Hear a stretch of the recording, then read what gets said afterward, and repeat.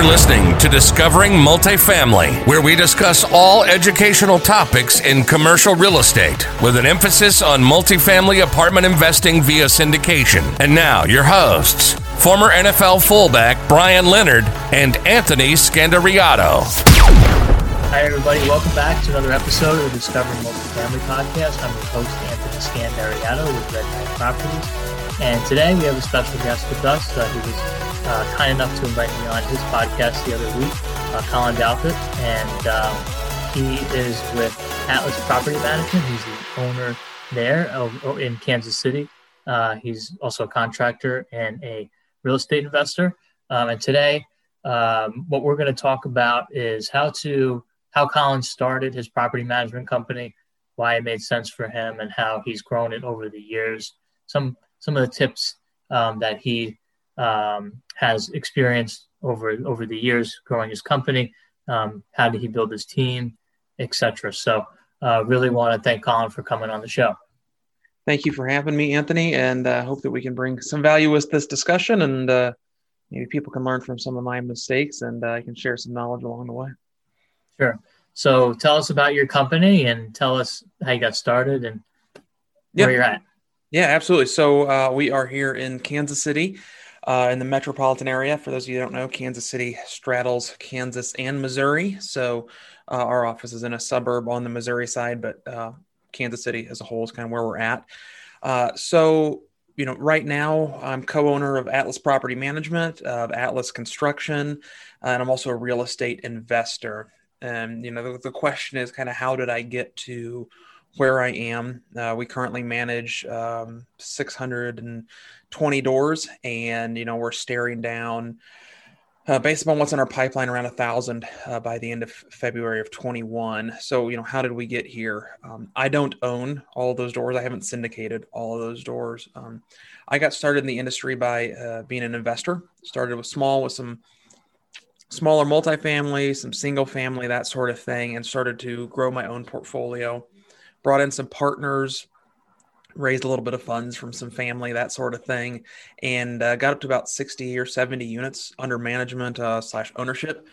And my partners were still working their W-2 job, and I was just kind of the managing partner for the LLC, managing the properties, doing the showings, collecting rent. At the very beginning, I was the maintenance guy. I kind of did it all. And as that grew, it started to become a pretty time-consuming process, as anybody that's done property management can understand. And so we started looking, and I started thinking, well, what if I started my own property management company and I could third-party manage just enough to where I was having enough income to pay for my property manager. So I'd essentially be getting my properties managed for free, like kind of a break-even proposition, which is never really the ideal way to start a business. If I were to, look back on it now. However, I was talking to somebody about it, like, hey, I know somebody I think that wants to sell their property management company, and they were around 400 doors at the time. So started having that discussion with that gentleman. There's another shop here in Kansas City. And as we were going along, getting kind of through LOI, but we didn't make the deal, didn't get across the finish line. Moral of the story, apparently there's a very high fail rate in mergers and acquisitions, which I was naive to as I was getting started on that journey. But it allowed me to see the inner workings of a property management company from the financial side and a little bit on how to structure it. And I was like, I like the real estate industry. I have some connections. I do want to pursue having my own PM company, kind of with my initial goal in mind, but it really grew after that. And we've grown, from my 60 or 70 doors, and then, I've rapidly expanded from there.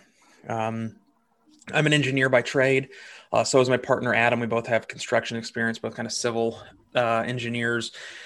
And so the next logical step for us, for me, was construction. I was kind of flying solo by myself. I started a construction company. It wasn't performing the way it should be, but we had a ton of opportunities between value add, rehab, and maintenance. And kind of at the start of COVID, actually, is when a little bit before COVID hit, Adam and I were having this discussion. We're like, well, I was like, you should come join me. And so we got Atlas Construction up and running, and he really handles the operations there and has done a great job with that. And then I focus on the property management side, and we co-own everything, and we have very complementary skills, and that's kind of gotten us to where we're at today with 600 doors. And in the last 6 months or so, we've flipped or rehabbed 50 plus units. Wow, that's great. So can you talk about how do you, and I haven't really talked to anybody about this, but everybody kind of has some idea of how to generate leads for acquisitions when they're trying to buy a property. They talk to brokers, they network, they go on LoopNet. There's so many different ways, right? They send out mailers.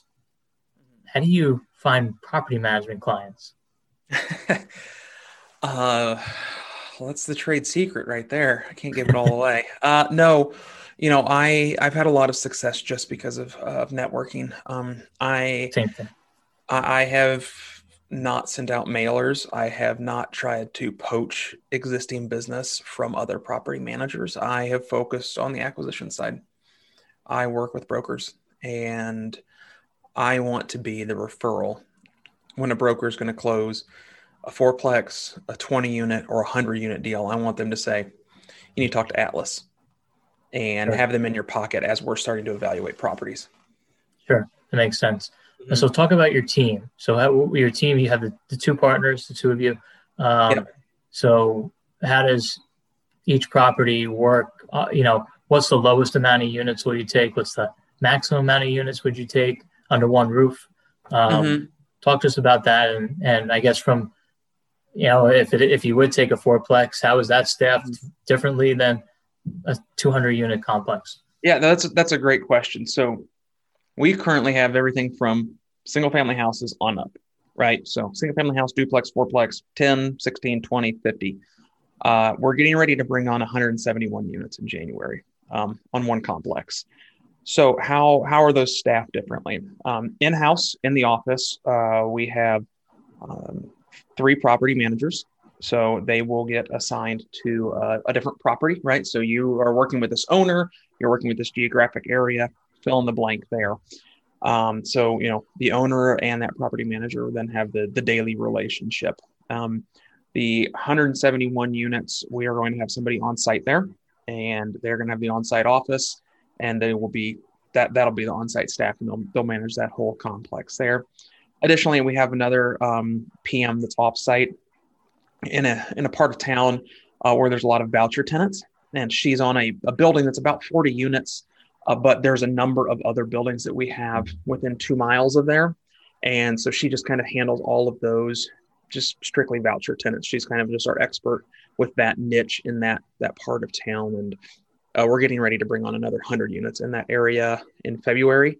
So, it's been good to have her plugged in that area, and that kind of be her specialty there. In addition to that, for all of our non-voucher tenants, we have a leasing agent. So she's commission-based, and she shows all the properties, prepares all the leases, does the background checks, employment verification, landlord verification, etc., and then does the move-in inspections. We also have a maintenance coordinator that handles all incoming maintenance tasks, whether they're coming in through the phone or they're coming in on our property management software. And then from there, he manages a team of 7 maintenance technicians below him. Got it. And how does the accounting work? So we also do have one more office staff, an office administrator. And we have a supporting third-party CPA accounting firm, bookkeeping firm that handles all of that. So our maintenance guys track their hours. They track, the hours, and then they buy stuff at Home Depot. The purchase order, they put the address on there. So once a week, our accounting staff, they are correlating all the hours that went to an address, as well as any materials purchases, to create maintenance invoices. Those then get reviewed internally for accuracy, sent back if they need to have anything updated on them. And then our office administrator puts those all into our PM software. So the owners can see those invoices on their P&L statements. Additionally, they can go in through the property management software, click on those, and then bring up a copy of the invoice. And then monthly, we're printing off the P&L statement, say you got $1,000 in income, less our property management fee, less $200 in expenses, right, for repairing a faucet. Let's say, okay, here's your money. Got it. Can you talk about so you manage single family homes. Can you talk about what a property management company would charge with a single family home versus 140 units on a percentage of effective gross income basis? Mm-hmm. So there's a couple different ways that gets structured. That's a really good question. So there's another PM out in San Diego that I really respect. He's got a great podcast. I've had some phone conversations with him. He runs Good Life Property Management, and they're in San Diego. So that's a much different market than Kansas City in terms of rent. So they say, we're going to charge you a percentage, 8 or 9%, up to $250 per month with rent, right? So because their rents are so high, that percentage starts to grow so much. So, you could have a $3,000 per month house, and if you're at 8 to 10%, you're going to be, $240 to $300 a month in management fees on that property. So, they'll cap it at $250 or something like that. Here, single family home market rate generally is going to be between 8 and 10% of gross incomes received. So we chose to do 9%, based upon average rents and overhead, et cetera, and the level of service we provide. We think that's a fair rate. Once you exceed 10 units under one ownership or one location, we'll drop that a percentage point just based upon scale that you have with us. So got it. So even for a 100-unit building, it would be 8% or so. It wouldn't be like 5. Once you get up to that scale, it's really going to depend on the quality of the asset and what your goals are. And, we also have some other levers that we can push and pull, including leasing fees, release fees. Do we have somebody on site? Do we not have somebody on site? Once we get somebody on site, it becomes a little bit different of a pricing proposition there. Some of them, you see other estimates that come through. It's like, hey, you're going to pay personnel plus 4% or personnel costs plus 6%. Everything gets charged back to the owner. So there's different ways that you can structure it for whatever's best for the PM as well as whatever's best for the owner. Got it. Okay. So in your structure, is it typically the 8 to 10, let's just say, hypothetically, plus personnel, or? No, I generally don't charge the personnel amount. I find that a percentage fee, that incentivizes us to perform better. We've got skin in the game because we're not making money if you're not making money because it's on rents collected. And then we charge a leasing fee on top of that per executed lease.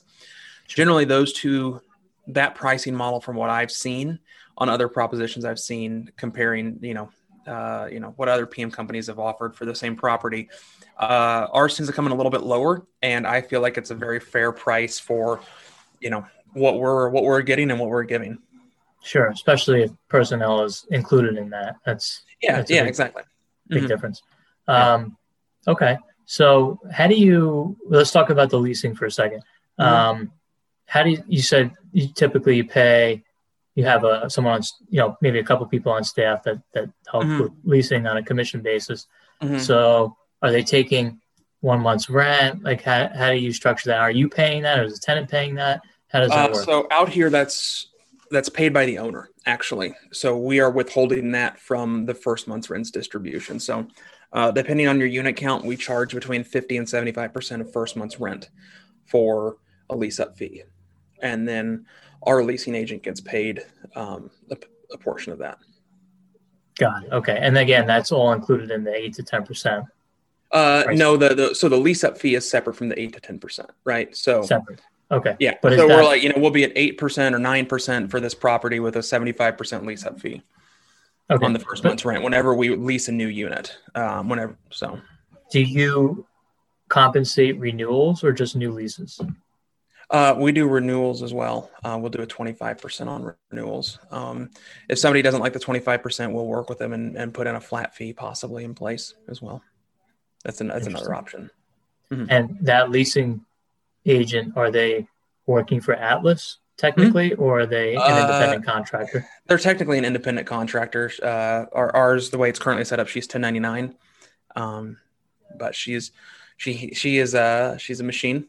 She's working 6 or 7 days a week, and we're the only company she's doing it for. And That's great. she's hustling. A lot of the showings, because tenants are hopefully at work during the day. She's on weekends and after hours. So Right. Mhm. Well, especially that many units, it adds up. It does. It does add up. She was with us when we were just at 200 units. So she saw the vision on where we were going, and she's hung in with us the whole time. So very thankful for her. Excellent. So how do you deal with, is everybody 1099? Like, how do you deal with the benefits portion? Or do you outsource the payroll? How do you? So we outsource payroll. That the guys that do our accounting, they handle that as well. They're kind of like a fractional CFO suite, if you will. So he handles all of our back end stuff, all of our HR, all of our payroll. She's 1099. We have a few maintenance guys that are 1099 as well, because they have their own kind of maintenance companies, and they work for us 3 to 4 days a week. But they're good, and then everybody else is on a W-2. Got it. Okay. Mm-hmm. And can you talk a little bit about you're in Kansas City? All the properties in Kansas City? Come again? All of your properties in Missouri, in Kansas City? Yeah, our footprint is within 1 hour of the Kansas City metro area. So, okay. So like the University of Kansas is in Lawrence, Kansas. That's about 45 minutes away from the Kansas City metro. We'll handle that. So, we'll get some of those submarkets. And out here, people are like, man, that's a really big footprint geographically. And it is, but time-wise, due to the fact that we have so little traffic here compared to the coasts, it's pretty easy to travel 50 miles. Sure. And are you only dealing with multifamily and homes, or are you doing any student housing, like you just mentioned, the university? We're not doing any student housing. We do have students that reside in some of our units. We're looking at one that's in downtown Kansas City that a community college, we may be negotiating with them to do kind of a master lease on a property there. But right now we're not managing any student housing specific properties. That's great. So would you recommend any multifamily syndicators starting their own property management company? What kind of advice do you have for them? Really just depends on what your goals are and how involved you want to be. I mean, I know where you're coming from after our discussion the other day.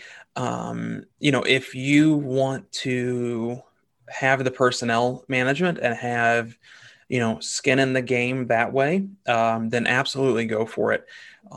If I were in your shoes, I would be making it a profit center for the syndication company or for the sponsorship, or however, or even just for you, however you want it.